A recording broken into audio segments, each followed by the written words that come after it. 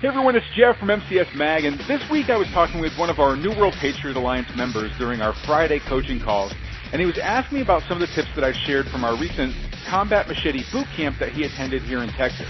Specifically, we were talking about diversionary tactics and how to use them during combat to defeat even multiple attackers with any kind of weapon that you might be using, especially the machete. Well, a few of the tips that I shared with our class of about 20 came directly from an interview that I conducted a few years ago with our previous organization, the ISCQC, regarding modern tactical versions of the ancient fighting methods of the legendary ninja. Now, that interview was one of my favorites of that year, and there was a lot of cool tricks that I learned from our special guest, Brian. I know you're going to love the tips that he shared as well, so I'm resurrecting this exclusive interview from our archives for your own training arsenal. Check it out now. If bullets were flying, your adrenaline surging, would you hit your target? If the world as you know it crumbled tomorrow, collapsed into chaos, would you know how to survive? If you and those you loved were cornered by a gang, violently attacked, could you protect them? Could you protect them? Could you protect them? Tactical firearms training, urban survival, close quarters combat. This is another podcast to help you better prepare for any threat you may face in your role as a protector and a patriot. This is Modern Combat and Survival. We've all heard of the deadly combative skills of the ancient ninja. These feared warriors are talked about in legends, they're idolized in movies, and to this day seen as very respected and powerful martial artists. But ninjutsu has also been downplayed in many circles as impractical and nothing more than film food. The question is, does the ancient traditional training of ninjutsu really have a place in preparing today's survivalists and combatives practitioner for the violent threats that we currently face? That's exactly what we're going to find out, and I have just the person to help us find that answer. Hello, everyone. This is Jeff Anderson, president of the International Society of Close Quarter Combatants, and with me as my special guest is a modern-day ninja whose work I've been following for some time, and I'm a real big fan. Please welcome Brian Stein to the program. Brian, welcome to the ISCQC Street Survival Training Broadcast. Hey, Jeff. Thanks so much for having me. I really appreciate that. Yeah, no, I've been looking forward to this. This will be the first time that we've actually done a training event together, and Brian is a contributor for military.com, but he's also got an extremely eventful training in his past as well. Brian has been training in the martial arts since he was very young, training in such systems as jiu-jitsu, arnis, and kickboxing. But in addition to earning black belts in martial arts and mastering unarmed training, Brian was also drawn to the use of firearms and became a member of his high school's varsity rifle team. Now, disillusioned with conventional martial arts training, Brian was led to ninjutsu, where he apprenticed for 9 years under the pioneer who brought the authentic ninja martial arts to the Western world, eventually becoming a founding member of his instructors guild, as well as a licensed black belt instructor. Now, Brian later opened the Brian Stein Martial Arts Center, Long Island School for Authentic Ninja Training, and that word authentic kind of keeps popping up here, and I think for a very good reason, and that's one of the things that we're going to talk about tonight. But he's trained everybody from children to military personnel and law enforcement officers.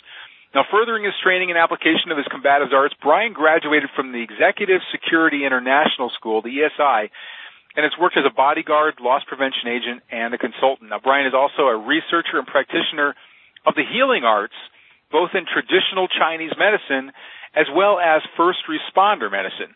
Now, for more information about Brian and his training, please visit his website at www.briansteinselfdefense.com. That's STEIN, briansteinselfdefense.com. Now, Brian, this is a topic that a lot of people kind of raise their eyebrows to, and they never know what to expect once the word ninja pops into any conversation. And I guess that's where I want to really start off, is by looking at some of those myths and the misconceptions that people have about it. I want to learn the truth about ninjutsu, if you will. So let me ask you, how does ninjutsu, as you were taught, I mean, you had a very authentic training platform. It wasn't just the comic book hero type trainers that you studied with. Like I said, that word authentic seems to come up a lot when I look at your background. So how does ninjutsu, as you were taught, differ from the movie version that most of us are familiar with?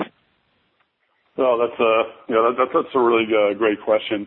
Unfortunately, the movies, there's really, I guess, two different kind of ninja, films out there. One is like the really, really cheesy B movies of the 80s, and then the other type would be more like the Ninja Turtle, type of thing, or Beverly Hills Ninja or something like that, where it's kind of like they have the ninja as some kind of like goofy comedy character. And unfortunately, both of those are just so far away from real life ninja training that it's just amazing, like how far away those really are. Real ninjutsu is about going through your life in a way that people don't see you as a target, and at the same time, if you were to become a target, you could take care of business in a real efficient way without attracting a lot of attention to yourself. And also, your eye is really ultimately, the ultimate goal, as I see it, is that you train in a way that you want to live a long and happy life, and you want the people around you to live a long and happy life. And that's really what it's about. It's about, if something happens, you have the knowledge and the skills to take care of what needs to be taken care of. And at the same time, you're not really looking like a target or really what most people consider to be conventional martial arts type look. So that's really the essence of the ninja teachings, as I see it. Yeah, but there's a problem here. Okay. Nowhere in your description did you ever mention throwing a shooting star into somebody's forehead. which is the coolest part that everybody loves about ninjutsu training. But, I think very few people really ever understand that, kind of the lineage or the history of the ninja and, what their real purposes were and all the different aspects of their training that went far beyond throwing stars into people's foreheads. Right. What are some of the other areas that I think that you don't think people really understand about ninja training that all the way from ancient tradition that ninjas had to train in that would as tradition? Well, I think let's talk about the stars very briefly. The iconic ninja throwing star actually wasn't meant to. I mean, I don't think anybody on the planet could really throw one of those into through someone's forehead like you do in like you see in Good Guys Wear Black or something. Those were actually meant. Those actually started out as a nail pulling tool. So the ninja were actually using that. It was a tool for a carpenter. And, in ancient Japan, everything was made out of wood. So they would have these kind of nail pulling tools where you could pull a wooden nail out with this with this four-sided called senban shuriken. But then if they needed to, perhaps they were, say, intelligence gathering agents and they were gathering intelligence on their enemy's new castle and perhaps doing some drawings. But if they were caught, now they could press into action this nail-pulling tool and kind of stave off someone attacking them, as opposed to, you really couldn't really kill someone with that, but, if you wing a few of those in someone's way, they're trying to cut you down with a 3-foot razor blade, it'll give you enough time in that conflict to escape. And I think that's also a really good segue into your question, where, the ninja, they definitely had some viable, of course, martial arts or personal protection skills. But that's not just what the ninja were about. There were different groups of ninja, and each of them had different specialties. Some of them were explosive experts. Other of them were intelligence gathering experts. Some of them, at one point, actually were firearms experts with the Tanegashima weapons that were, eventually sort of taken away from them because it, wasn't very manly to just give a peasant long rifle, a long gun, and have them be able to kill all the, samurai. But there's also a whole element of disguise, and there's wilderness survival in both historical ninjutsu as well as modern-day ninjutsu. Using pretty much anything as a protection tool or weapon. I like protection tool better because that's what it is. It's when you say weapon, I think it kind of assigns an evilness to what you're doing, but you're really just using that as a tool to protect yourself. So I think that's really the essence of the ninja arts or the various aspects of that. And I think less and less those are being trained by modern-day ninja, but there's definitely a whole lot of people out there who do know those aspects. Well, I want to get into those too because they seem to be becoming more and more important as we move in. But right now, I want to focus. Most of the people that are members of the ISCQC are here because they're combatives enthusiasts. They're looking for personal protection when it comes to street survival. If they should meet up with somebody on the bad guys on the street being faced by gang members and things like that. So let's talk about the combatives portion of the ninjutsu training. I have a question here from Nick from Castle Cary, and he says a debate has been going on Facebook as to whether ninjutsu is a set system or a philosophy and mindset. What are your thoughts? And this kind of let me kind of use this to segue into the traditional training. Again, sticking with the traditional stuff of ninjutsu's fighting methods. So what are the basic principles that are taught from the combative standpoint in the ninja training? Oh, that's a great question. I think the one thing that really sets ninjutsu apart from a lot of arts, whether it's modern-day combatives or even ancient arts, is this idea of using your whole body. It's called Kentai Ichijo in Japanese. It's like your body and weapon are one. Pretty much literally what that means. And so you're using this relaxed, natural, whole body type of dynamic as opposed to just using your limb alone. So if you could think of, it's hard to sort of explain that or show it on the phone, of course, but just verbally. But if you can imagine Tai Chi Chuan or Tai Chi, what we know as Tai Chi, and then Muay Thai, kickboxing, which we all know from watching UFC and MMA, and kind of blend those into like one system where you're sort of using your entire body to slam through things as opposed to just snapping. That's really what ties the various Yuha or ninja schools all together. That's this whole body slamming type action, and also that is used whether you're kicking or punching or clinching or ground fighting, or whether you're using impact tools or edged weapons or flexible weapons or projectile type weapons or any combination of those. So it's kind of like you don't have to go like what's very, very big today, and I'm definitely not putting it down. In fact, I did that for many years myself. Is to sort of take, you take like the best of a striking system or the best of, the best kicking system and then the best clinching system and the best ground fighting system, and you put it together, and maybe you also take some like Filipino stick and knife fighting and kind of put that all together. The ninja actually had done that almost a millennia ago, and it was kind of pressure tested so that what came out now today for us is this pressure tested system that includes all aspects of combat, even, psychological type things. And like a big thing now is also using sort of, what would you call it?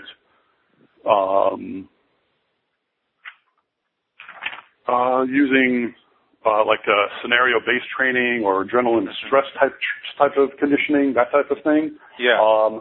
That's all in there as well. And it's from way back, from over 900 years ago, almost really 1,000 years now. All that's blended into one program or one system, so you don't really have to go out and learn a whole bunch of different things. It's already there, and it's already pressure tested. And, you know, depending on who your teacher is, they might have a little bit more of a, you know, a classical mindset or traditional mindset where they want to sort of transmit the art and sort of keep it as the art. And then there's people like myself who are really more concerned with, okay, that, you know, that's cool. It's awesome. This is like a 1,000-year-old system, and, you know, it comes from Japan and all that type of stuff. That's great. But how can I make this work for me? You know, what if someone's trying to hurt me or my family, or, you know, carjack me or break into my house? You know, how can I make this work right now and here in, you know, modern day Western type North American, you know, type place?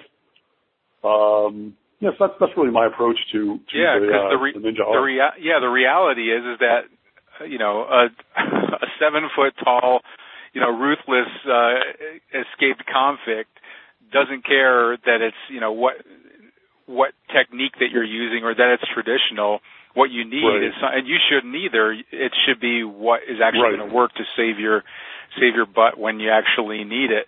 And so that's interesting that you know, the ninja training has built into it kind of things that we use today as combatives pillars for training that we do, the pressure testing, the adrenal stress training, and the evolution to be able to adapt to a changing environment. So let's move into kind of the more modern version of it.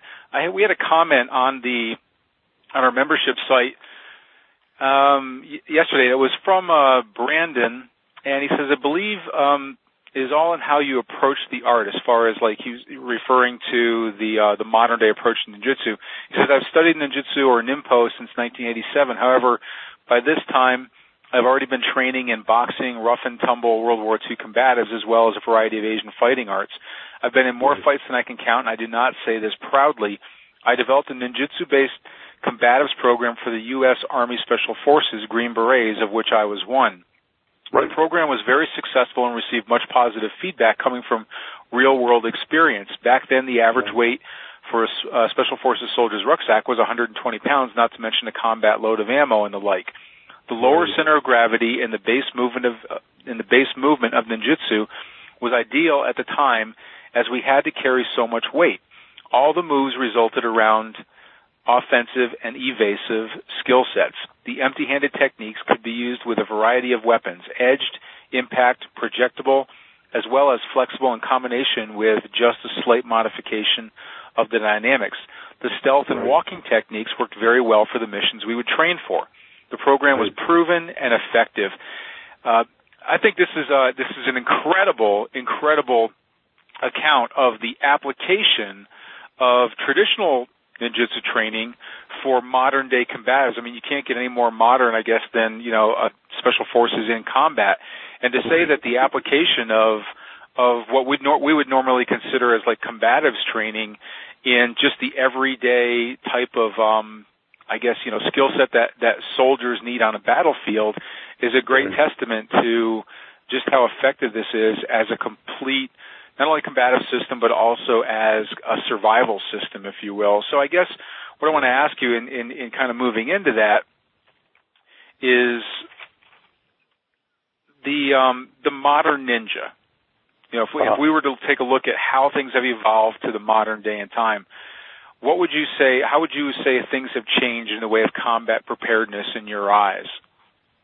Well, that's a great question. I think, let me say that, you know, I think the ninja really, to me, when you look at them, were perhaps not the original, but certainly were one of the oldest groups or martial art groups, if you want to call them that really had a reality-based approach.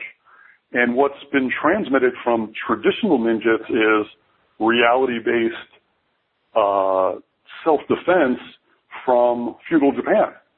And what we as modern-day ninja did was pretty much take all of the principles that are timeless and you know, you could be used at any time or place, and just look at what the bad guy, what the enemy is doing. And that's how it's really changed to me. That's the difference between classical ninjutsu or historical ninjutsu and modern day ninjutsu, or it's sometimes called taijutsu, which is the physical, it's literally body art. That's the physical, usually unarmed method of personal projection that the ninja use. So what I've done a tremendous amount of research into is just looking at what bad guys would do right here in my real life, and then take the ninja models, the ways of moving and the ways of dealing with aggression, and just applying it to a modern day attacker, and see how we could use that to defend ourselves. And it's a tremendously effective method. I think even to many people's surprise, how when they actually see it, when you get past the silliness of all the movies and everything, and the ninja were assassins and all that kind of nonsense. And you really get to see that, taijutsu or ninjutsu is just a brutally effective combative system that you could teach to anyone in a very short amount of time if you're really honest. And you could teach it. It's really the classical thing. What we've been told about martial arts, I think, all our lives, is that you don't have to be. Martial arts is like a great equalizer. You don't have to be fast or strong or super aggressive or tall. And in a lot of ways, there's a lot of truth to that. I don't 100% agree with that statement, but there's definitely a lot of truth to that. Ninjutsu is a great equalizer. I think, and the reason is that you're using this relaxed, natural body motion or body dynamics to just slam into all the vital points of your attacker. And also you're using anything in your environment. That's also a really, really important and essential part of modern day ninjutsu training, as it was historically, is just to use whatever is in your environment to your benefit and to the detriment of your enemy, your attacker. That's really key. Very, very important. I've seen a lot of crossover as well with some other areas that I think, the traditional ninjutsu training has so much application that I think a lot of people don't even think about, but it's really part of a modern day comprehensive survival plan. I mean, some of the things that came to my mind were, I know that survival, the ninja had to, and sometimes, if they were on a long distance mission, whether it's for surveillance or whether it was for protection, they had to learn to live off the land. They had to be able to survive. They had to be able to subsist on their own with minimal amount of supplies. And today there's such a groundswell movement of survivalists, people who are into, whether it's wilderness survival or urban survival. We see that what the effects that natural disaster has had even within the United States, in Japan, things like that, where people might all of a sudden be left without any electricity, without any food, without any water, and they have to somehow find a way to survive. The type of training that ninja had received, and that authentic ninjutsu training provides, the modern day practitioner could help in that instance as well. I was really interested in your background that you've also done things like, medicine. And if you were out on a long distance mission as a ninja, 1,000 years ago, well, if you get a snake bite or you cut yourself, you get a laceration, you fall down, you break an arm or something, well, you can't just call 911 on your cell phone.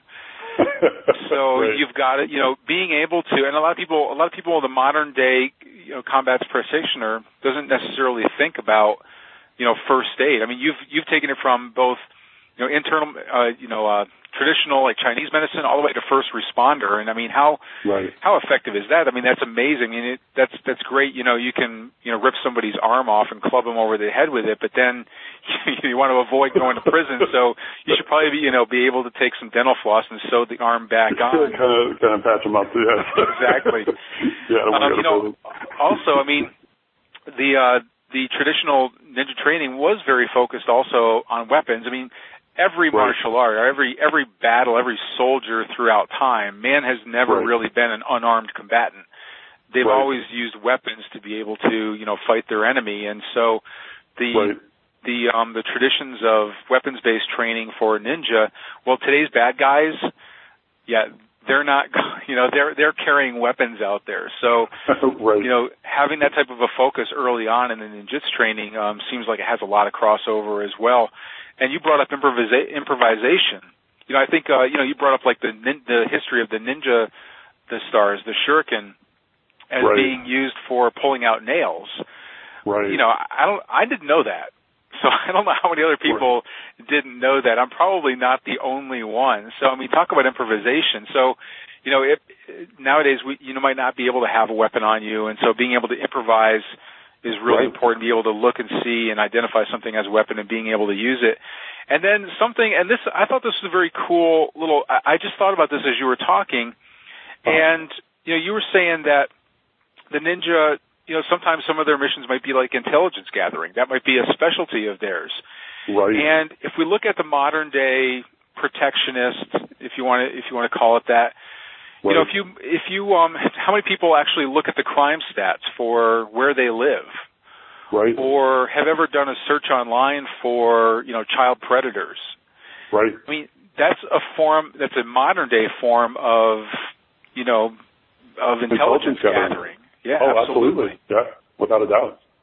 So I think if we really analyze it, I've always been amazed at the comprehensive background of the ninjutsu training. To me, it's just it was so far ahead of its time, and unrightfully I don't even know if that's a word, but dismissed, I guess, that of people today because Teenage Mutant Ninja Turtles are like the real ninja now. So, I think there's so much to learn for the modern combatives practitioner from this art, and it really deserves a second look by people who maybe have dismissed it in the past.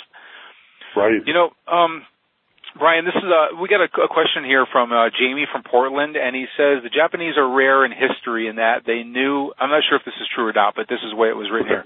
The Japanese are rare in history in that they knew of firearms but rejected them until it was too late to fend off foreign influence.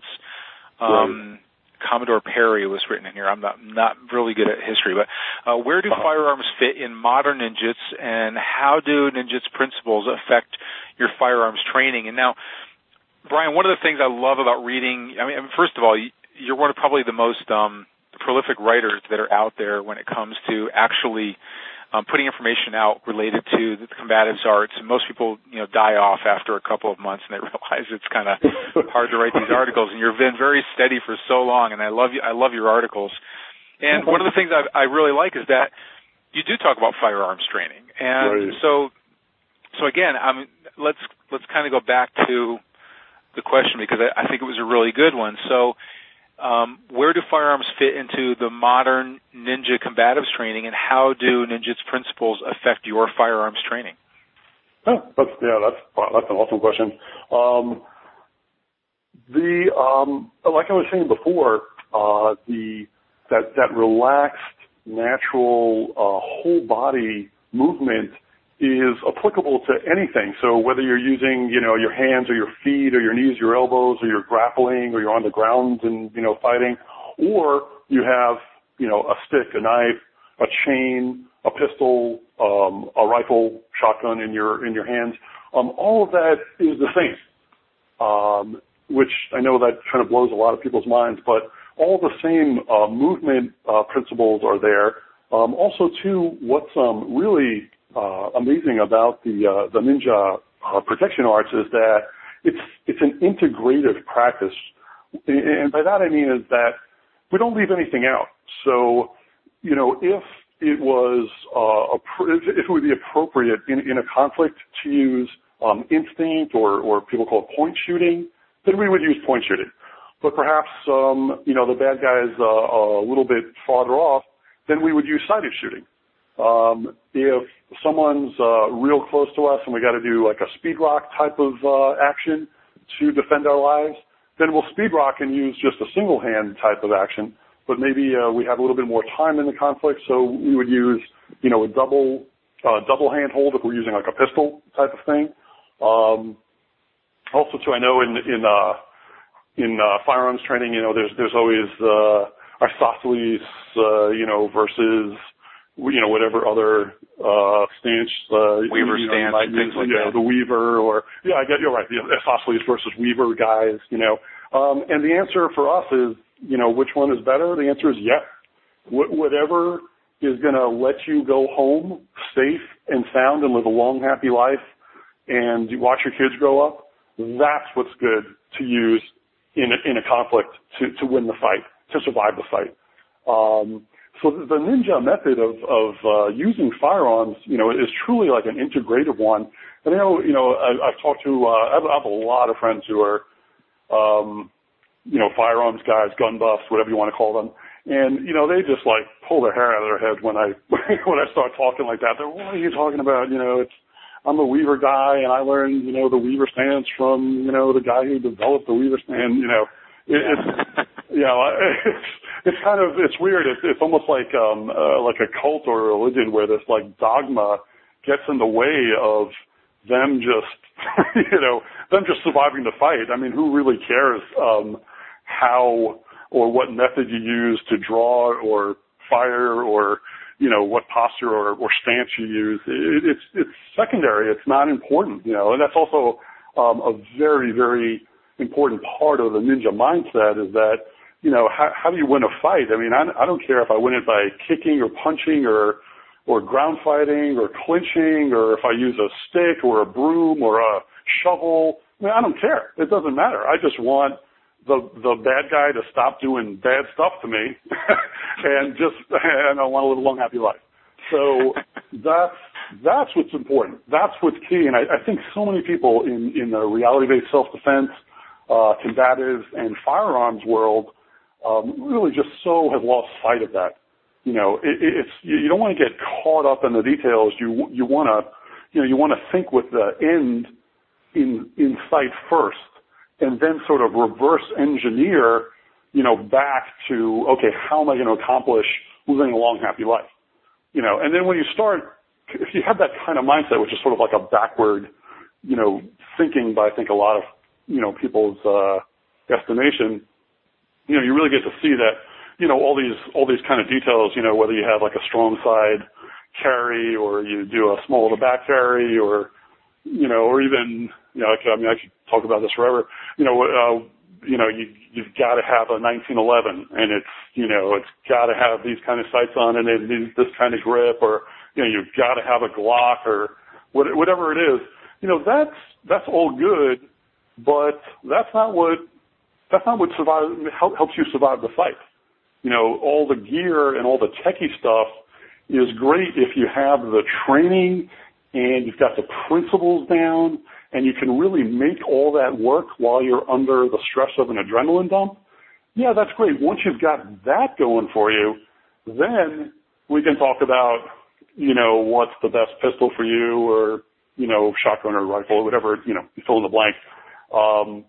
But yeah, you really have to, think about long-term, big picture. What am I trying to do here ultimately? And it's also, I know I've even some stuff that I posted on military.com. A lot of people were kind of perturbed by things I said about, you're trying to just deanimate the bad guy. You're not trying to kill the guy.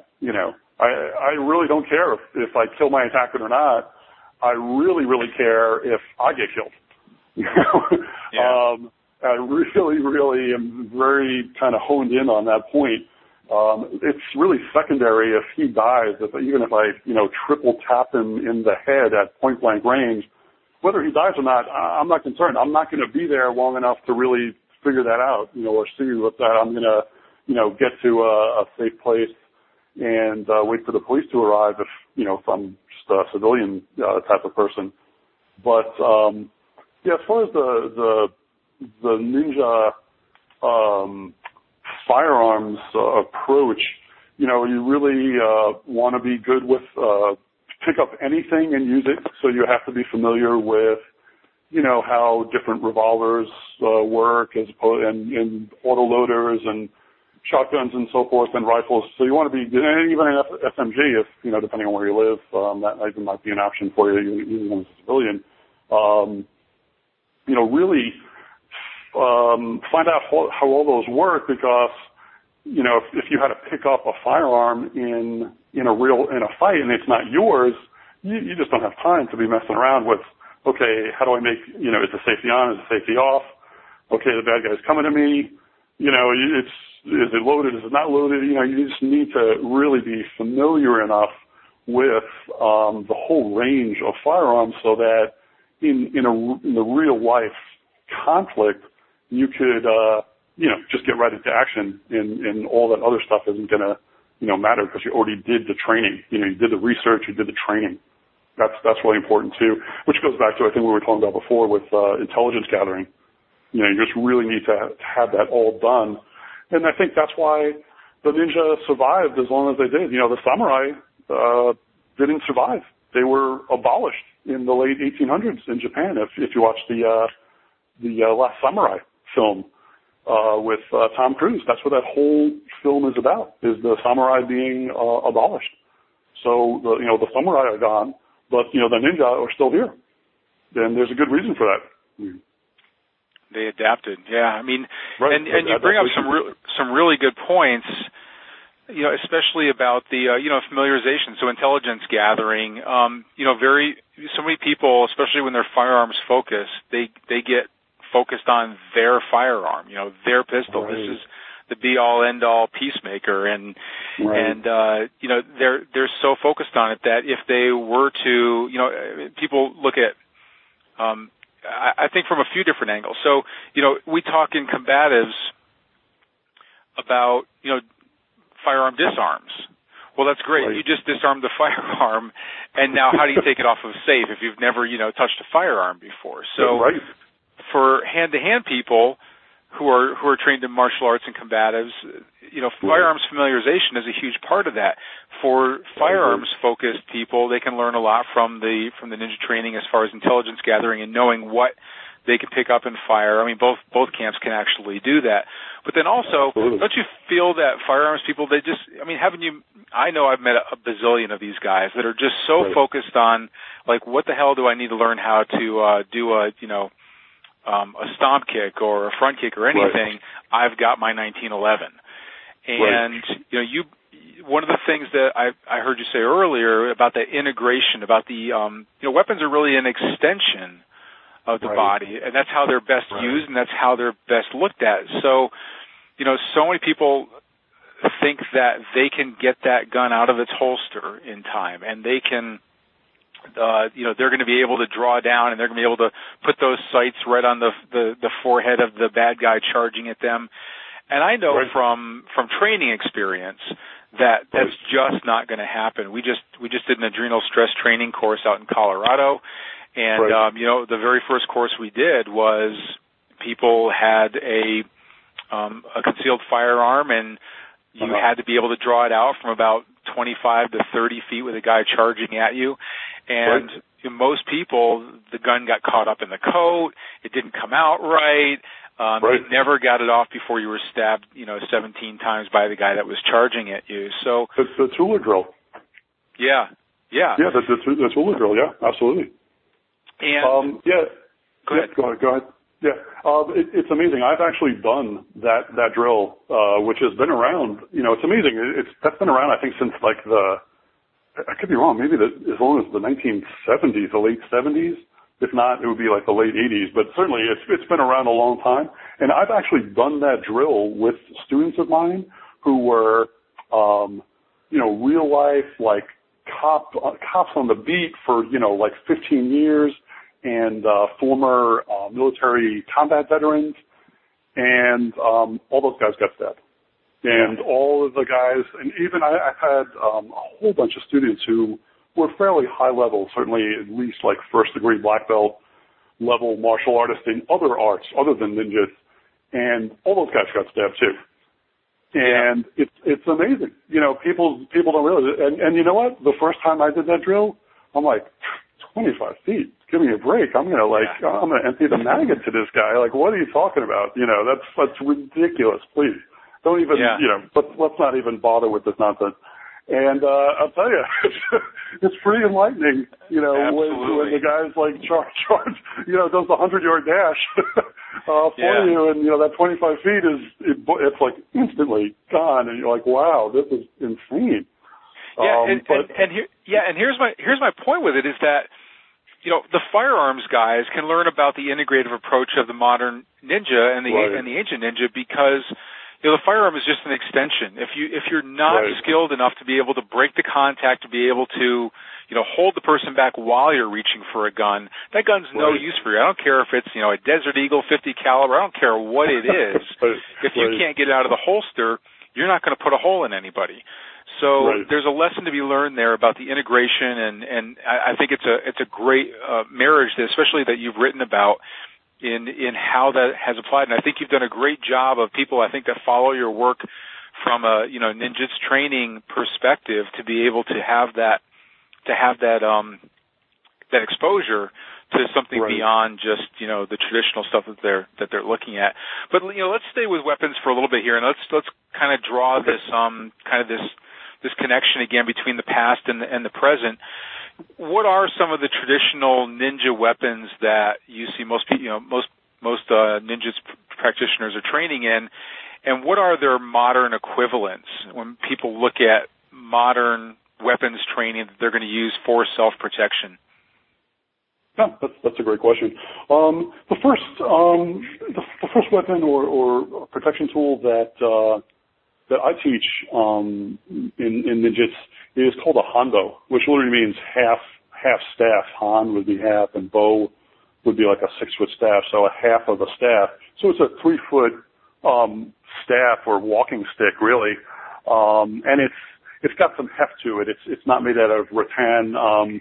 Usually, it's made out of like white oak, like a real dense type of white oak. So again, you're kind of using that slamming and stick to and blast through type of dynamic with it, as opposed to I know when I was 15, I trained in Arnis and Filipino martial arts, and we had these like 30-inch long, like real thin, super light rattan sticks, and we were able to like hit someone like 30 times in like 2 seconds, and that was it's kind of cool actually.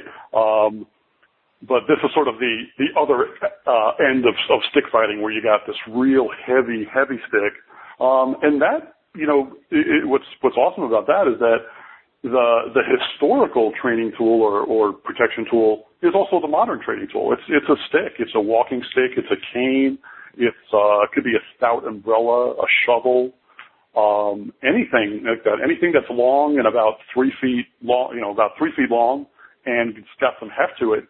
You could use that as a hando. So that would be the first one. The second one is the knife. It's called tanto jitsu in Japanese, and that again is the same thing from almost 1,000 years ago till today.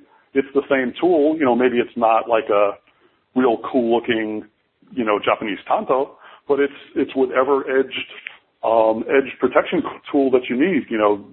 These days most people carry, most people people into combatives and things like that, self-defense, might carry like a lockback, folding type knife in various designs.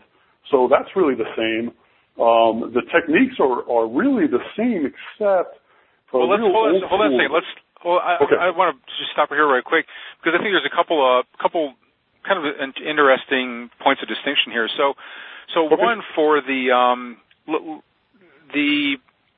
knife, the tanto is a kind of a blade all by itself that you find a lot in combatives knives. It has a very ninja focused point to it. It has a very distinct design. What is the purpose of that tip, and is from the ancient times to the current practice that the current reason you might use that type of a point today? Yeah, that's actually that's my favorite knife design for sure. I own a whole bunch of those. Historically, it was used primarily as a thrusting tool, as opposed to being a slashing tool. However, you definitely could use it to do a pull cut or a push cut. As far as a slashing type of action, but it definitely was designed to be a stabbing or thrusting weapon. Initially, it was probably to get through the armor, which isn't the armor that we know today. When if you said samurai armor, I think everyone knows those like that really cool like lacquered, type of usually black.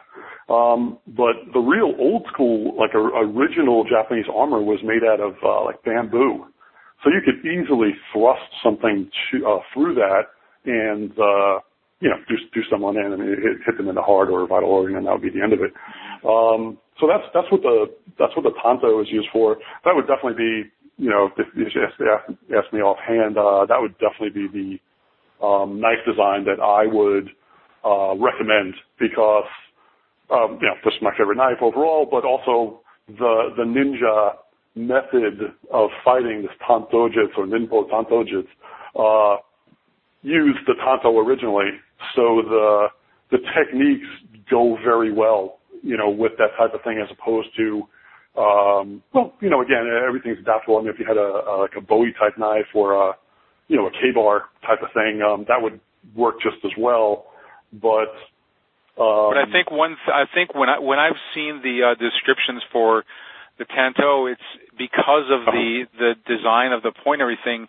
It better pierces things like, the metal of a car door or a fuselage of a military aircraft, things like that, where absolutely. I'm not sure why you'd be stabbing car doors, but you know what I mean? It's like you never know for survival purposes or whatever, if you have to somehow, pierce through metal, it's a better point than most other like slashing type weapons.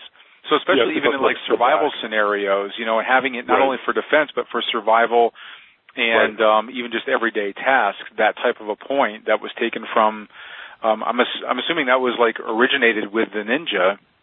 Is that right, or is that not so much? No, it's I would say it's like a generic Japanese design, which the ninja definitely made very good use of. Yeah. Yeah. Interesting. But yeah, I think the reason why the tanto is such an effective thrusting tool is because the back of it, at least a properly crafted one, the back of it is so thick, so it could really take the weight of a thrust on the back.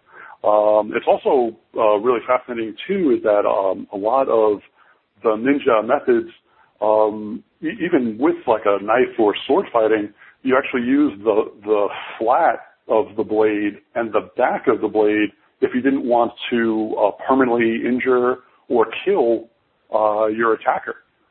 So there's a lot of techniques that are like that, where you're actually slapping the guy's hand, literally like slapping the guy's hand or arm with the back or the side of the blade. And if you had a tanto, that would be a really effective thing. It's like just, imagine hitting someone with like a really heavy metal bar on their knuckles or wrist. That's just a tremendously effective technique if you've never felt what that's like. It's also really scary because the guy's thinking you're slashing him up and he's just getting battered with with the metal part of the dull part of the tanto. Yeah. Right. Probably the most common weapon that we associate with ninjutsu is the sword. And, obviously I don't know too many people that would be able to pull it off, walking around the convenience store with a sword strapped on their back. What would you see as kind of like a modern day equivalent of the most common ninja weapon?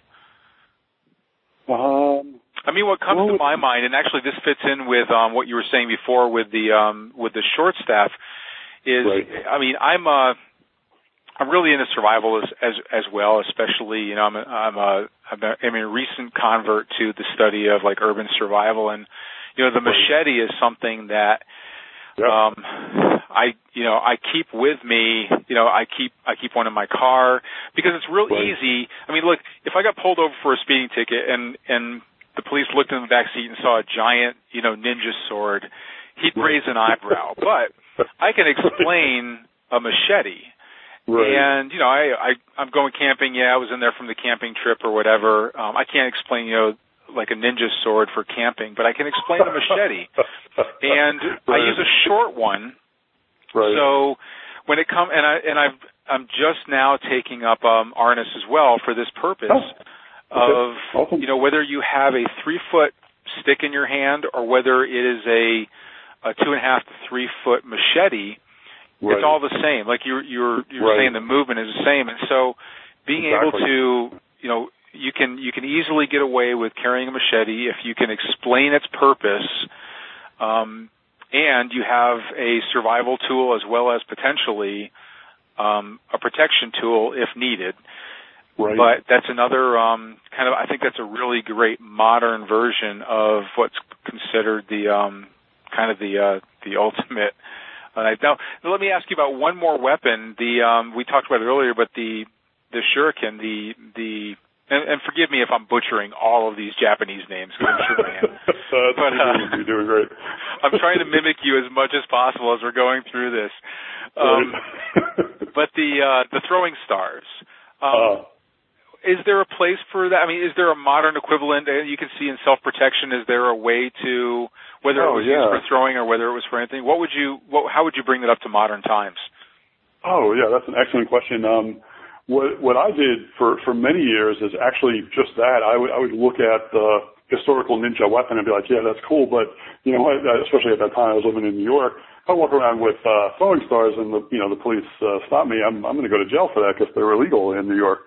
But what you can do is you could use just coins, or and this whole like throwing star category. It's really just, if you think about it, it's just projectile tools. So anything you throw. So it could be like a old school film canister with some sand in it. You could use just a whole bunch of coins in your pocket. What I would practice with for tremendous long time, I got really good at throwing washers, just metal washers.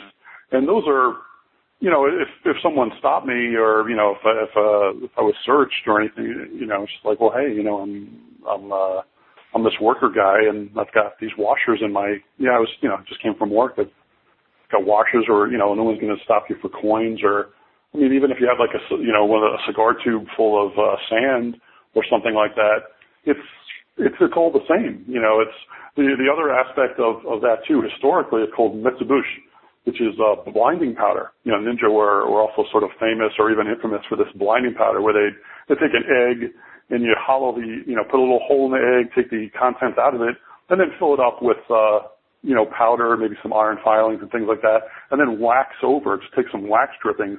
So now you've got this egg, so you break the egg and you fling it out, and you could blind like a whole group of people if they were trying to, cut you down with some swords. And again, that would leave you enough time in that conflict to hopefully escape, or at least, get a good running going.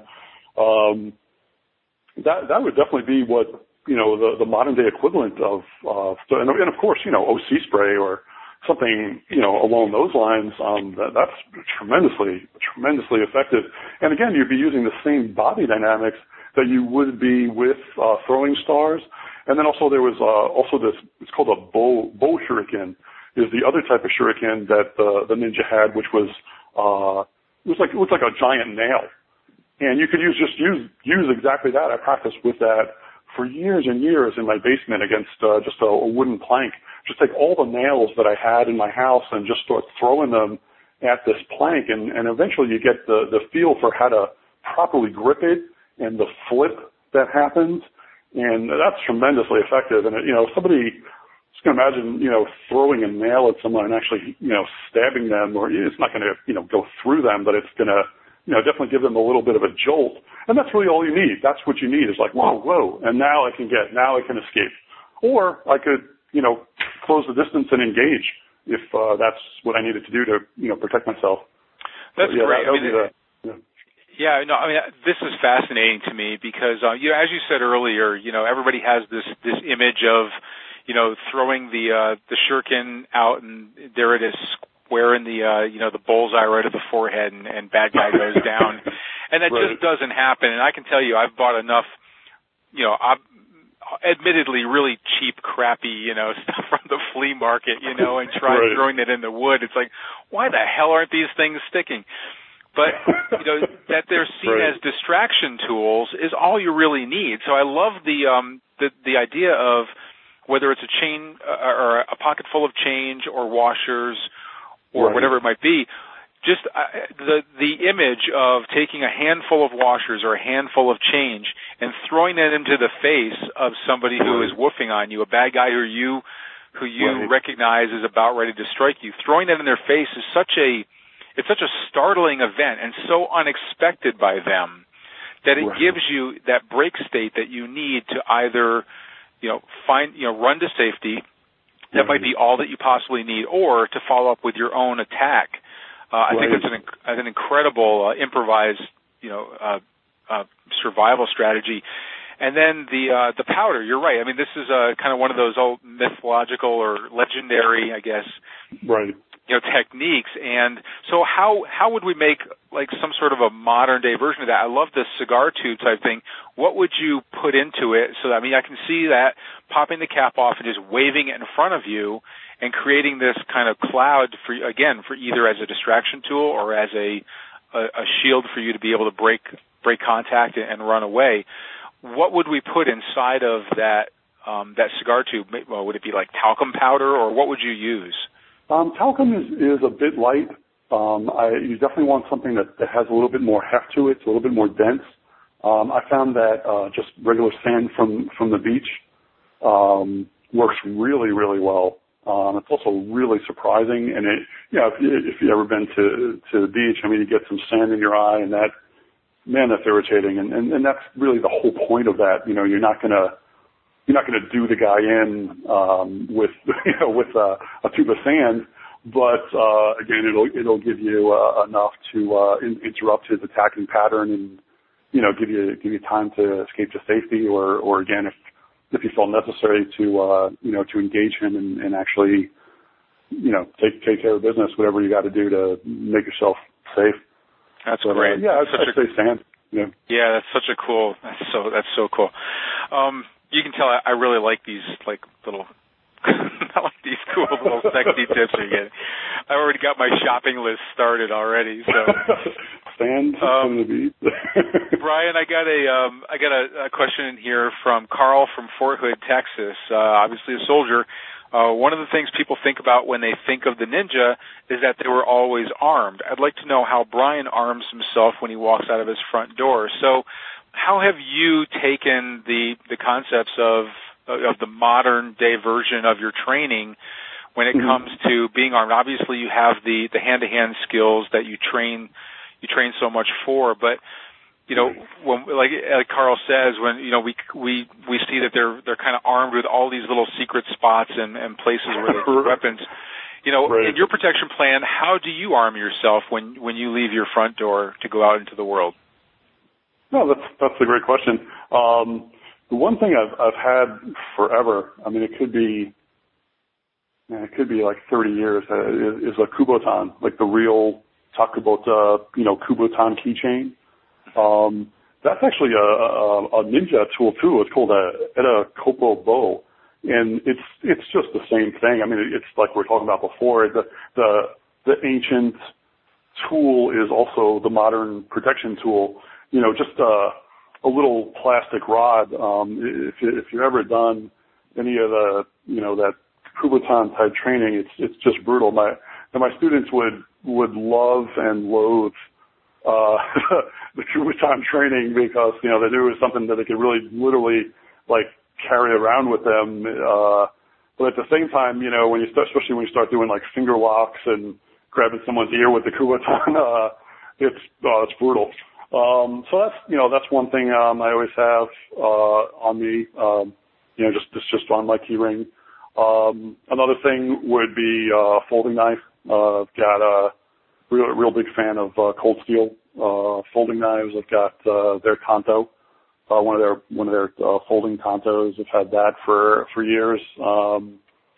That's I think also too, if going back to just urban and wilderness survival, the one thing that anyone I've ever trained with in survival methods will tell you is that you got to carry a knife. You know, those that say you can pretty much do without anything, but you got to have a knife. So that's something. I used to do some security type work. So if I was working, I might have some firearms on me. But that's basic things. In my car, I've got all the little gadgets, mostly impact type tools, just sort of all over my house too. I'm a big fan of impact tools because you can vary your response to an attack with them, whereas with a knife and a firearm, you're thinking in a lot of ways you're sort of locked into more of a lethal pathway, if you will.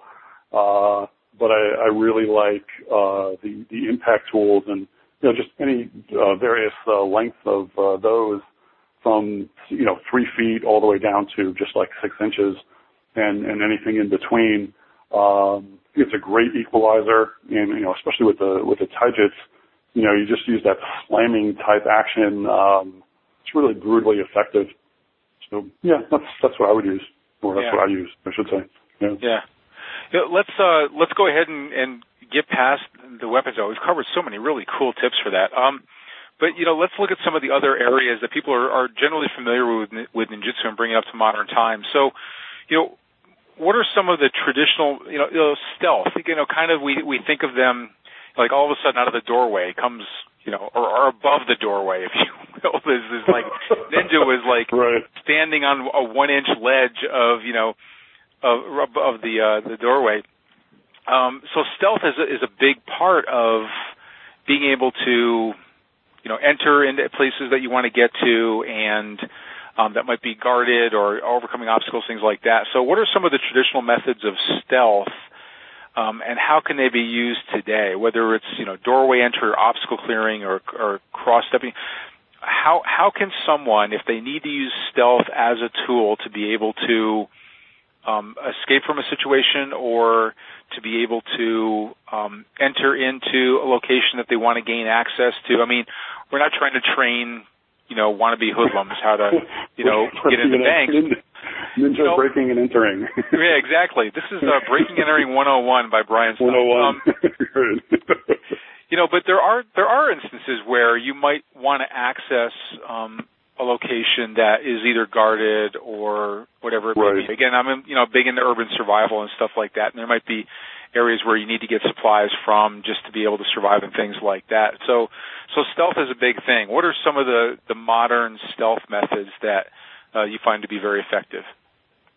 I think the first sort of my way of sort of teaching that to people is first through the psychology or through mindset, where you can put on all the camo you want or face paint or disguise yourself in any manner that you want, but if your head's not right, you're going to be found out. You got to be real calm, and depending on where you're at, if you're in the wilderness, there's a lot of actually just what you might call in Japanese called Simon-jits or hypnosis or even meditation type techniques, where you purposely blend in mentally in the environment.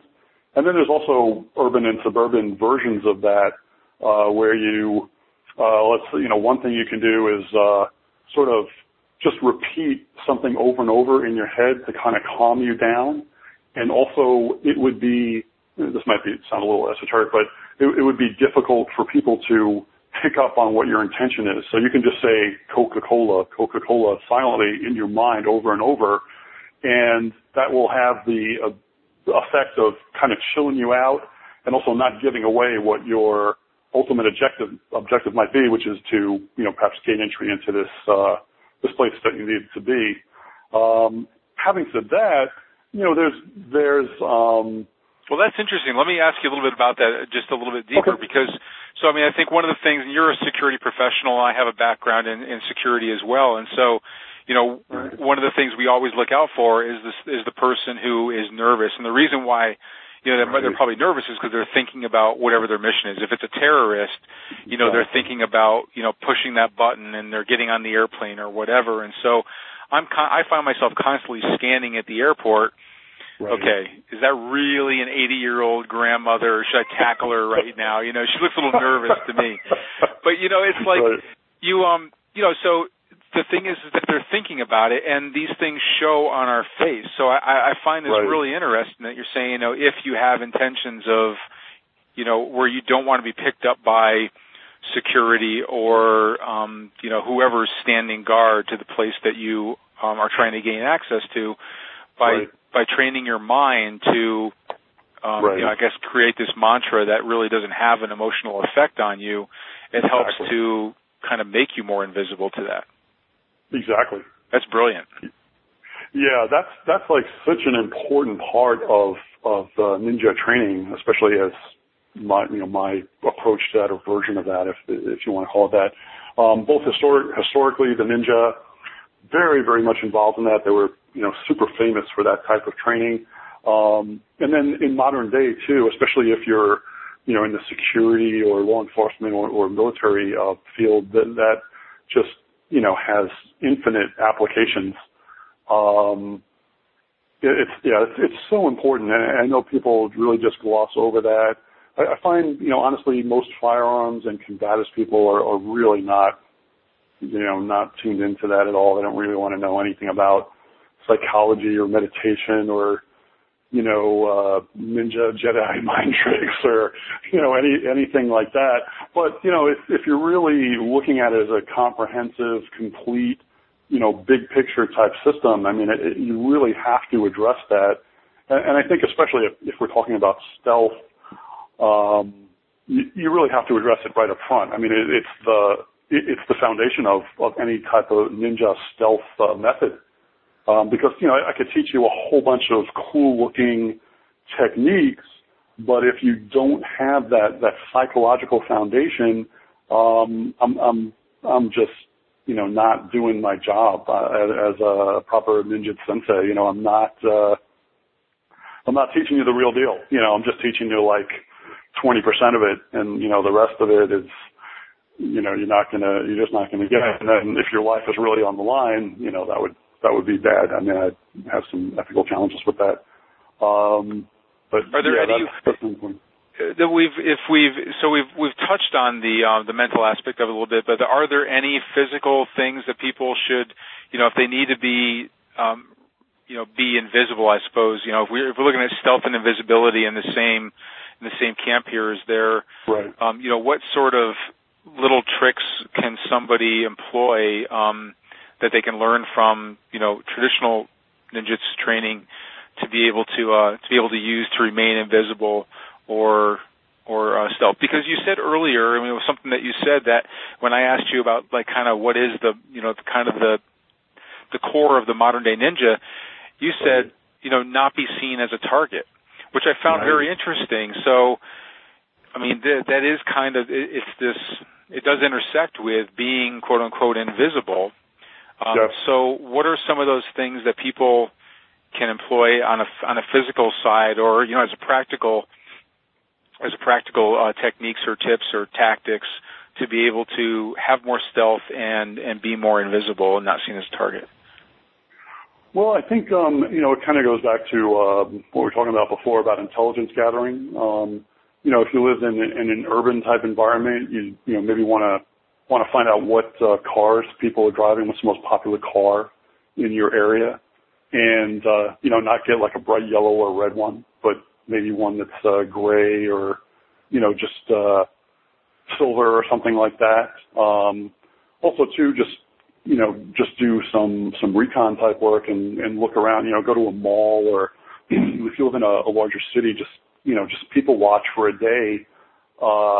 Or even, you know, just take like a video camera with you, or you know, some type of camera, and just shoot what people are wearing, and see. The first thing you want to look for is who stands out, and then don't do that. And then you want to look for who doesn't stand out, and you want to start to investigate why is that? Why did I look in the direction of this person like 3 times, or I'm looking at a picture of this group of people, And I didn't see this one person until like the third or fourth time that I looked at this picture. What is it that made that happen? You know, and it could be a postural type thing, like, oh, hey, this person really isn't standing up real straight and tall. They're maybe just, they're real relaxed or they're a little hunched over. And they're not wearing, you know, a bright red shirt. They're wearing like a gray hoodie. Oh, that's interesting. And, you know, their hair is just kind of like regular hair. They don't really have, you know, whatever that, you know, might be. And you can even start to maybe look a little into the psychology of that person. You know, it's like, well, he's not really looking at me. He's sort of turned away, but he's not turned away to the point where I'm like, wow, what's up with this guy? Why is he turning away? You know, that type of thing. I think some of those things are really important. There's like physical tips and tricks that I could definitely teach. But I think it's really sort of like an ongoing investigation that you really need to do and do this intelligence gathering type of thing. And you know what? It's not going to be like a one-shot thing. You're not just going to spend like a day on this. This is something you really have to look at. And then, you know, there are also times when you want to do the opposite. You know, you want to be able to, and this is more of an intention type thing. And if anybody who's listening who's ever done any security type work, bodyguard, you know, executive protection type stuff, you want to be able to sort of blend in, and then at a moment's notice, you want to be able to be there, not blend in. You want to be in someone's face, not so much literally, but all of a sudden you have to be there because you're perceiving a threat, and now you have to, you know, you have to protect your principal, and you've got to be on point, and you've got to be there, and you've got to let everyone around you know that, like, hey, I'm the dude, this isn't going to happen. And that in and of itself could deter any craziness from continuing. I've definitely experienced that myself. I know that for a fact. That has a lot to do with using your own intention. Also with this idea of ki, you know, most people think of ki as just, you know, like a karate yell. It's actually like a whole, almost like a sub-science there where you're using projection of intention to protect yourself with. That's really important too.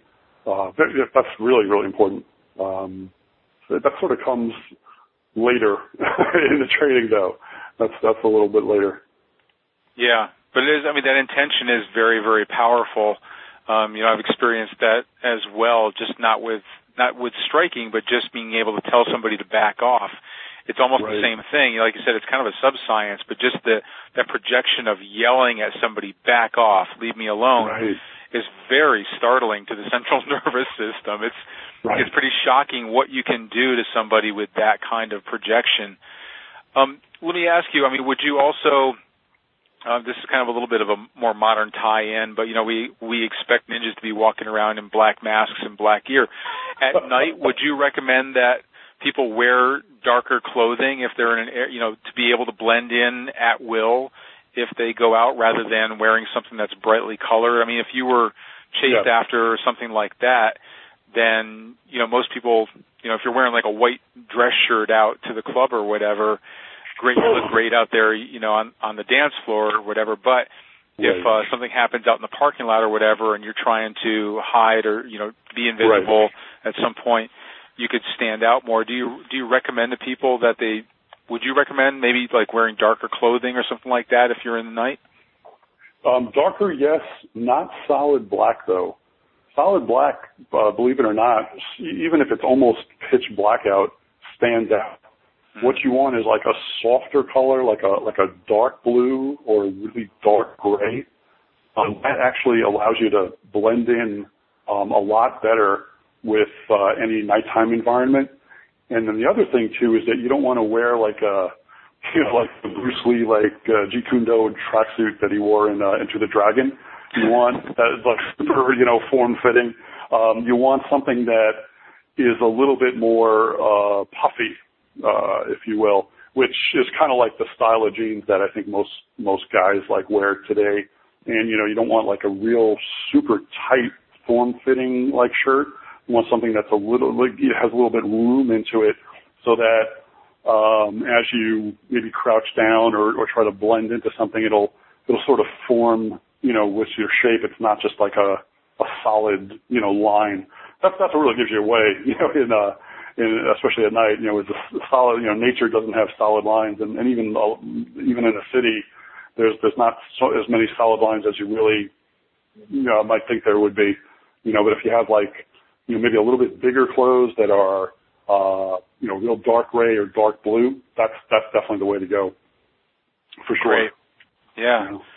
Now, Brian, I know we've gone a little bit long here. I have a few questions left. Are you okay on time, or? Absolutely. Yeah, sure. Let's go for it. Okay, great. I mean, I'm getting so much out of this. I want to keep you here. I'll just wring your arm behind your back and squeeze every ounce of this I can.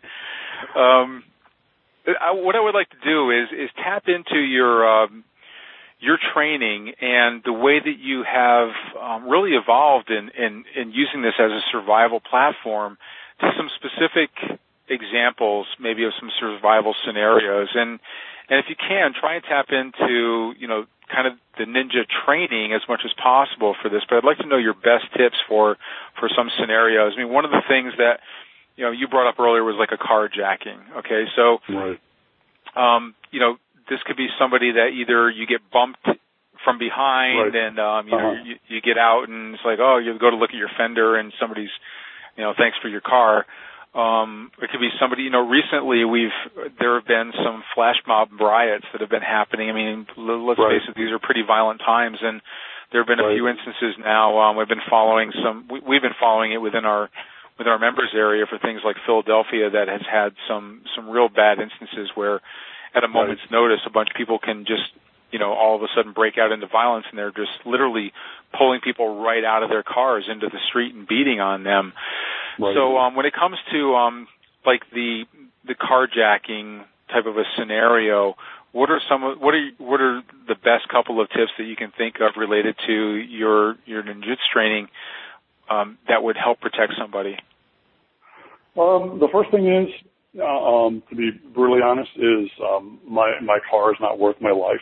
If somebody just wants my car, and I'm as sure as I could possibly be that he really just wants the car and is just going to get in the car and drive away, then I think I would be inclined to just give him the car. Having said that, this really ties into everything. Honestly, I'm a really big guy. If somebody, just comes knocking on my window and it's just like, hey, I want your car or something like that, or tries to grab me if my window's down or the moonroof's open or whatever, that doesn't really concern me. That's going to be a very big mistake on his part. I think if he has a weapon though, a pistol or even a knife, the window's open or something like that, and he puts a knife, sneaks up to me, and maybe I'm stopped at a light, that type of scenario. Then it comes into play. You have to know how to use edge weapons, but you also have to know how to protect yourself against an edge weapon. Or if, he put a pistol to my temple, again, like the stoplight type scenario, I want to know how to use a firearm, but I also want to know how to be unarmed and defend against somebody using, pointing a pistol at my forehead. I think also too, the ninja also were famous for sort of feigning something and then, sort of winning the fight that way. So you could just say, okay, hey, whatever you want, buddy, put your hands up, open the door, say, hey, it's all yours, just, don't hurt me. And then once he looks, once things are like, oh, okay, good, this guy's just giving me his car, awesome, you could, engage him at that point. That's a very, historically, certainly, the ninja were sort of famous or infamous, for that. That would be a good way to go. Also, too, not to say if you have the means, I'm not saying you shouldn't drive a Porsche or a Mercedes, but realize that incurs a certain amount of risk. Whereas if you had a Toyota or a Honda, maybe somebody wouldn't be wanting to carjack your Toyota or Honda, but they're certainly going to want your brand new Porsche 911 Carrera Turbo, four-wheel drive. Yeah. So you just have to be aware of that. Let me ask you this. I mean, this is a total curiosity question, but it brings into something that kind of came up with the carjacking. But when and this is just totally shows my lack of knowledge of ninja history. But were there any steps taken of the traditional ninja to not be identified as having like if they went on like an assassination mission or an espionage, intelligence gathering, if they were captured or taken, were there any steps that were taken so that they couldn't be identified as working for a certain lord or something? Oh yeah, most definitely. Just like any other intelligence type person throughout history, no matter what culture they're from. They might, consider taking their own life, rather give up any information that could help the enemy. Yeah. Well, here's why I ask that. Because, I mean, it's one thing, like you said. I mean, it's a car. I mean, just take the freaking car already, Right. But if they take the car and you have information in there with your address on it, like in your glove compartment, it's got, your utility bill is in there, or you keep a checkbook in your car. Well, now you've got, potentially maybe some gang members or whatever who have taken your car, who also have your home address, and, potentially even on your car keys have your front door key. Right. Now they know where you live. They have access to your home, and with just a little bit of a little bit of planning, like not keeping your house key on your car keys, or I guess it would be fine to have your car key or your house key on there if you had zero, anything in your car that would have, whether it's insurance, paperwork, or whatever that has your home address on it. Yeah. Yeah, I have a P.O. box on there. That's what I have on mine. Yeah, for sure. Oh, that's good. Yeah, that's a good point. Yeah. Yeah, you definitely have a P.O. box, and everything's registered in to the P.O. box as a. You can tell the insurance company and everyone to most states will allow you to have a P.O. box on your driver's license. So even if your wallet's in there, at least they're not going to break into your P.O. box and accost you there. And that taps into the whole invisibility thing, because it's not just about physical invisibility, but also are you guarding your identity and where you live from people that might want to know where you live for the wrong reasons. Yeah, it's actually fascinating. If you look at some of the historical ninja, many of them that we know for sure. I mean, obviously it's kind of hard to get a lot of historical information on an underground resistance force, from 1,000 years ago in Japan. But the ones that we do know about, a lot of them, what they would do is have two identities, and they even go so far as to set up an entire household with even like a family and servants and so forth, if they had the means, so that and they never would stay in one house too long. And that way they could protect their identity and do a lot of things that seem like, is almost like a mystical or type of thing, where they're, in two different places at the same time, or, all kinds of stuff like that. That's where a lot of those ninja legends come from. But the hardcore reality of it is that they were living two separate lives under different names. And of course, it was so much easier back then because we didn't have an internet and cameras and, things like that. So they could definitely pull that off a lot better than we'd be able to do today. But that's, it's very important to, protect, your identity, perhaps not go to that length, but there's a lot of wisdom in the ninja tradition that deals with that for sure. Yeah. Let's take another survival scenario here. I mean, a man's home is his castle, and home invasions. I keep on Google. So this is kind of a cool little modern, I guess, ninja trick that I've been pulling, which is I go to Google and I have Google Alerts.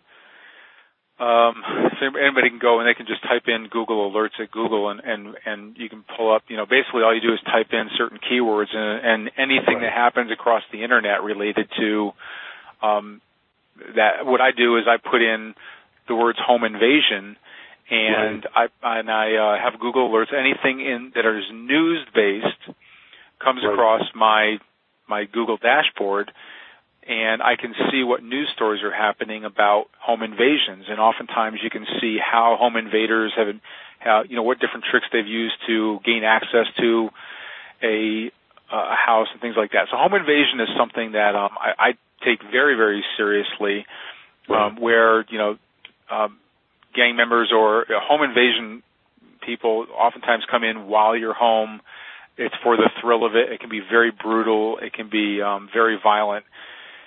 So let's take that scenario. What are some strategies that you think are applicable from the training that you've taken, that you instruct for things like a home where you have invaders that come into your home?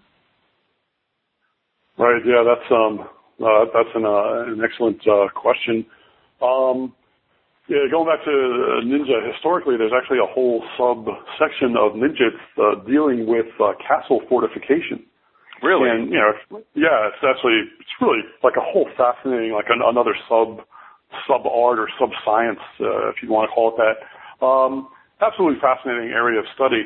And at first you're thinking like, that's nice, but I don't live in a Japanese castle. I live in an apartment or in a 3-bedroom home. What does that do for me? The concepts are really the same, conceptually, that you would use to protect a castle 1,000 years ago in feudal Japan, that you would use to protect a modern-day urban or suburban apartment or home.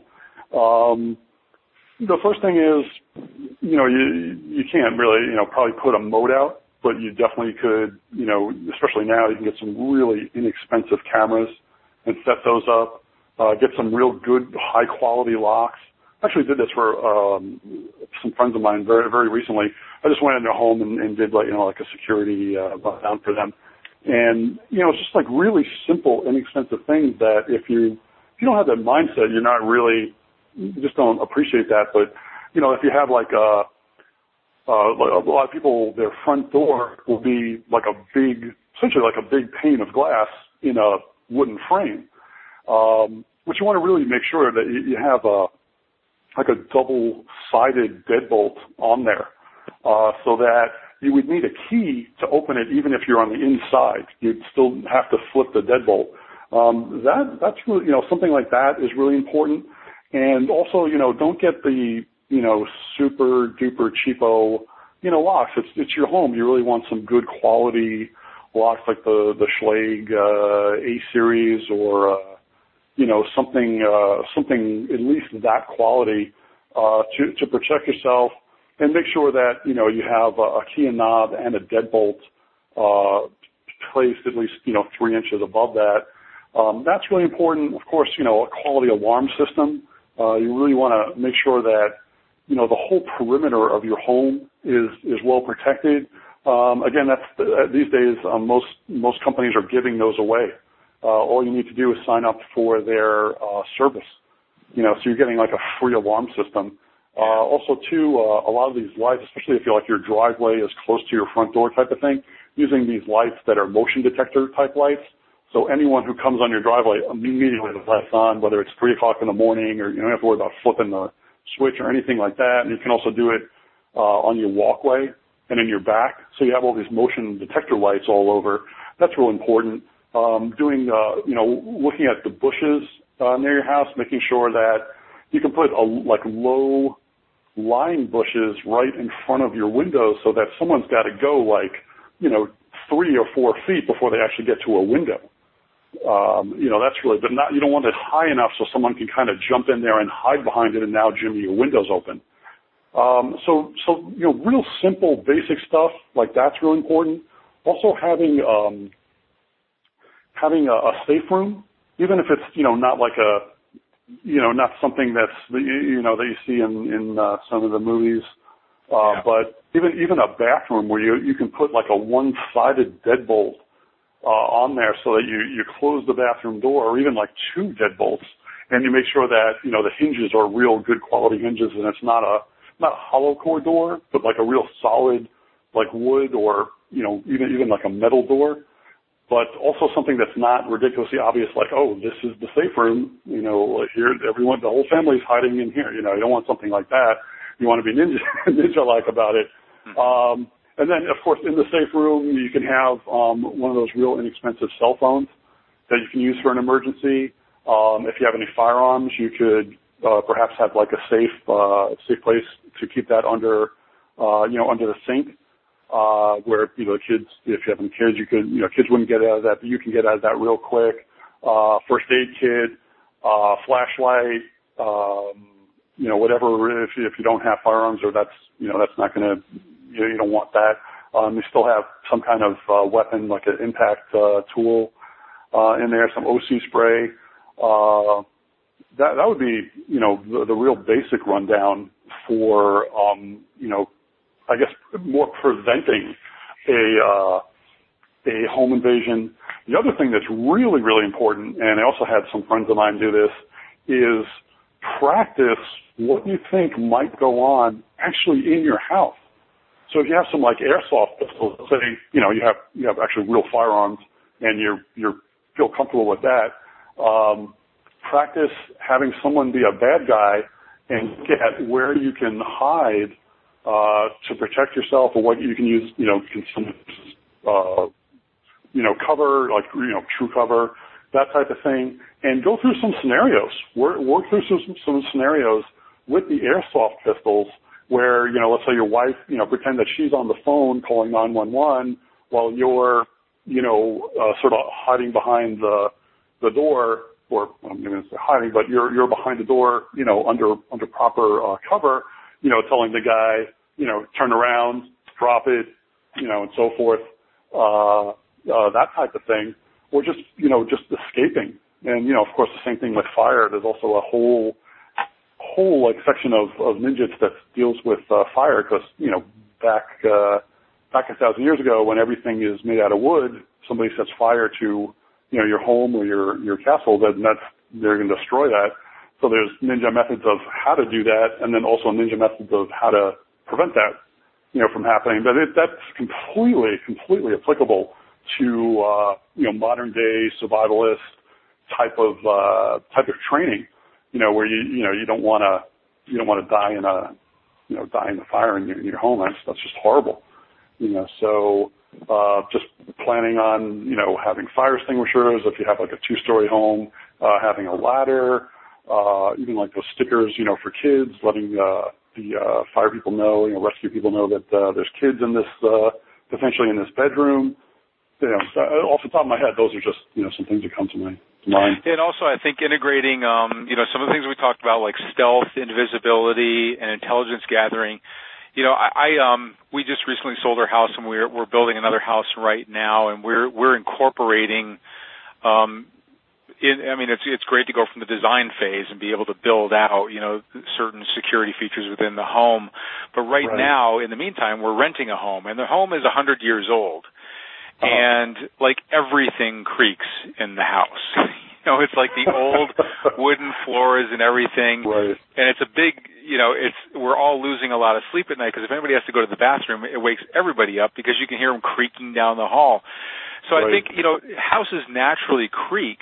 But if you have to employ stealth within your home, if, let's say it's late at night and, whether you're trying to get the family to the safe room and you're trying to tiptoe down the hall or whatever, I think everybody kind of instinctively knows that one little step that they have in the stairs that creaks or whatever. But, it makes sense to know what that step is, or where are your noise factors within your house if you need to be able to move with stealth or invisibly because there's a home invader and you want to like try and get to safety, without tipping them off. The last scenario that I wanted to go over is something that a lot of people have questions about because it's one of the worst case survival scenarios when it comes to having to defend yourself, and that's with multiple attackers. Now, the ninja of old, they weren't just out roaming the lands by themselves, I guess, or whatever. If they were fighting people, it was very possible they were fighting, other security people of another castle, or right. there were multiple people that they were fighting. So what would you say are the, let's say that maybe the top 2 or 3 strategies from your training that you think is applicable now in the modern world for kind of modern combat versus multiple attackers? That's another great question. Yeah, the historical ninja also were facing probably guys with real long spears or 3 foot long razor blades and multiple attacker situations. So that's certainly a challenging place to be.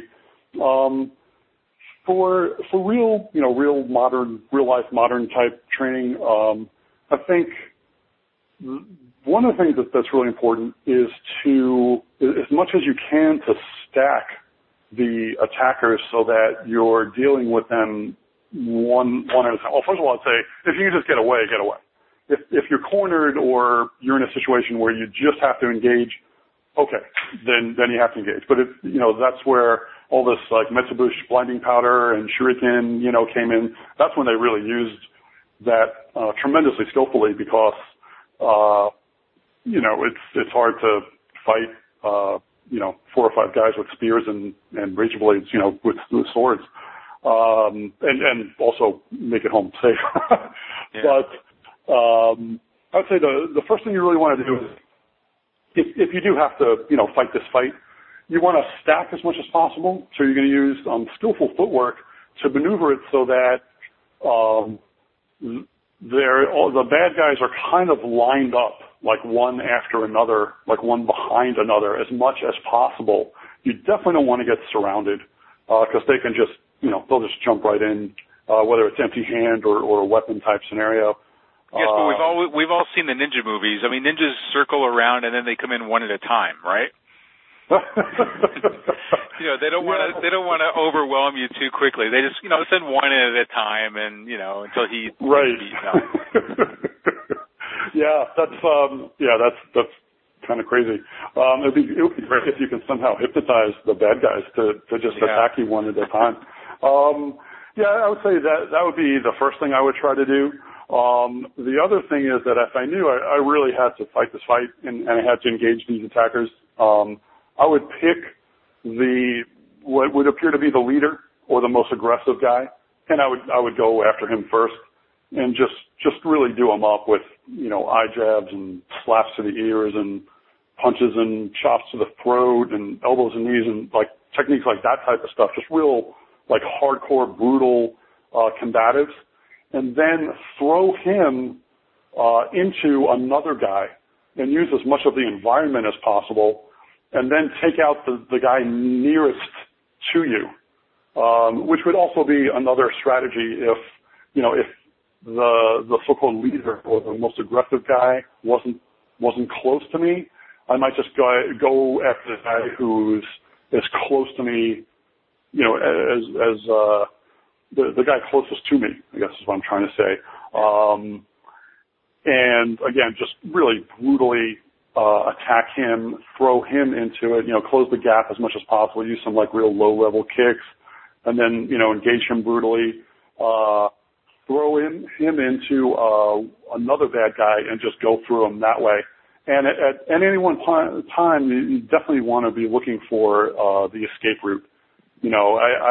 I wouldn't feel that I had to somehow beat all these guys up to win the fight or anything like that. That's actually a very un-ninja-like way of thinking. The sort of like the anti-John Wayne way of doing things. You just want to do whatever you have to do to survive, and then just get out of there.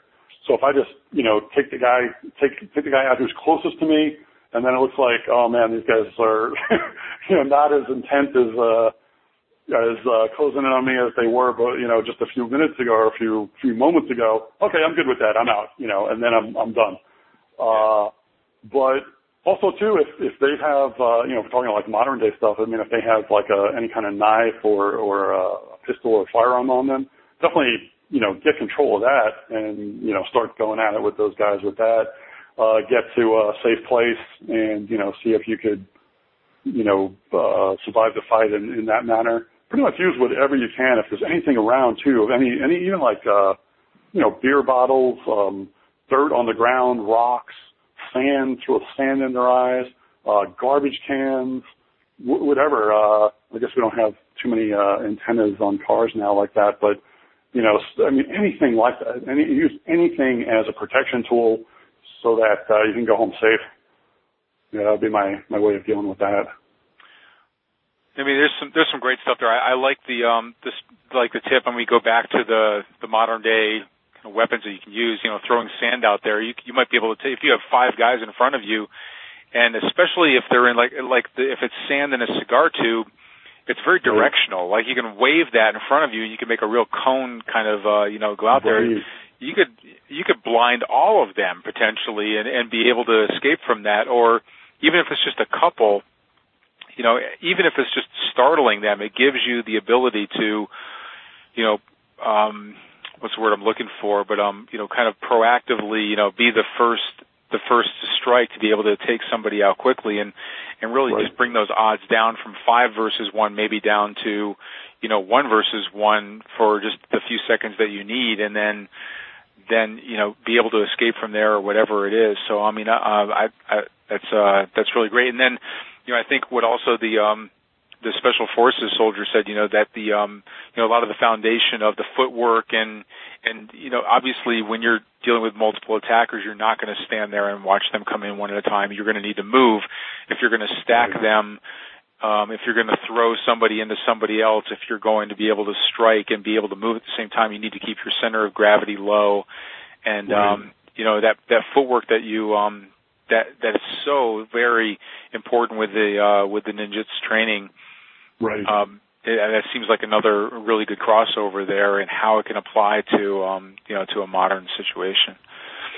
Right. Great stuff. Yeah. Go ahead. Yeah, I just want to say with the footwork, the real key to this called like taisabaki or even like ninja aruki, running. It's the whole idea of that is to move your body off the line of attack. And if you look at any weapon system, whether it's from Japan or Philippines or Indonesia, you really get to see that those guys had the same idea. That hey, someone's coming at me with like this huge blade. I can't block that. I have to move myself to safety first in the fight, and that's so important. And it just makes so much sense. When you really just think it out, it's like, oh yeah, so you get off the line of attack, you move away from, you move away from the bad stuff coming your way. Now, for that moment in the fight, you're safe, and then you could continue to fight from there. But it's a real smart way of fighting, real smart. Yeah. Geez, Brian. This has been, I have so many cool tips from this. This has been an incredible training broadcast. I really appreciate you just kind of opening up and really bringing such an amazing, I think, I've got to definitely study the tradition of this art much closer, because to me it's just absolutely fascinating. It's so diverse, and it has so much to offer the modern day combatives practitioner. And I really appreciate you. I think you're the perfect person to be able to do this. And I love, listen, everybody, you need to go check out Brian's website at www.briansteinselfdefense.com and sign up for his newsletter, because, like I said, he's very consistent with what he puts out. And it's just really great information. It's very easy to digest, no matter whether you're into ninja training or whether you're just a fellow self-protectionist. So definitely go over and check out his website and sign up for his newsletter. Brian, again, I want to thank you. I know we went long. Usually these are only about an hour long, but you were just giving up so much cool stuff, man. So I had to keep you on. But I really appreciate you taking the time for us tonight. Oh, yeah. Thanks so much for having me. I really, really appreciate it. This was awesome. Yeah. All right, everybody, that's it for this training broadcast, and I got a lot out of it. I know you did as well. So listen, definitely stay tuned for the next one that's coming up, and until the next Street Survival broadcast, train hard and stay safe.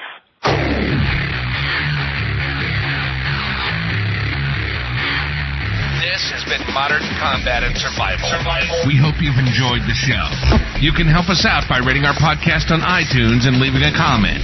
You can check us out on Facebook at facebook.com/Modern Combat and Survival. And don't forget to claim your free subscription to Modern Combat and Survival magazine at www.moderncombatandsurvival.com. Lock and load. And we'll see you next time. This has been Modern Combat and Survival.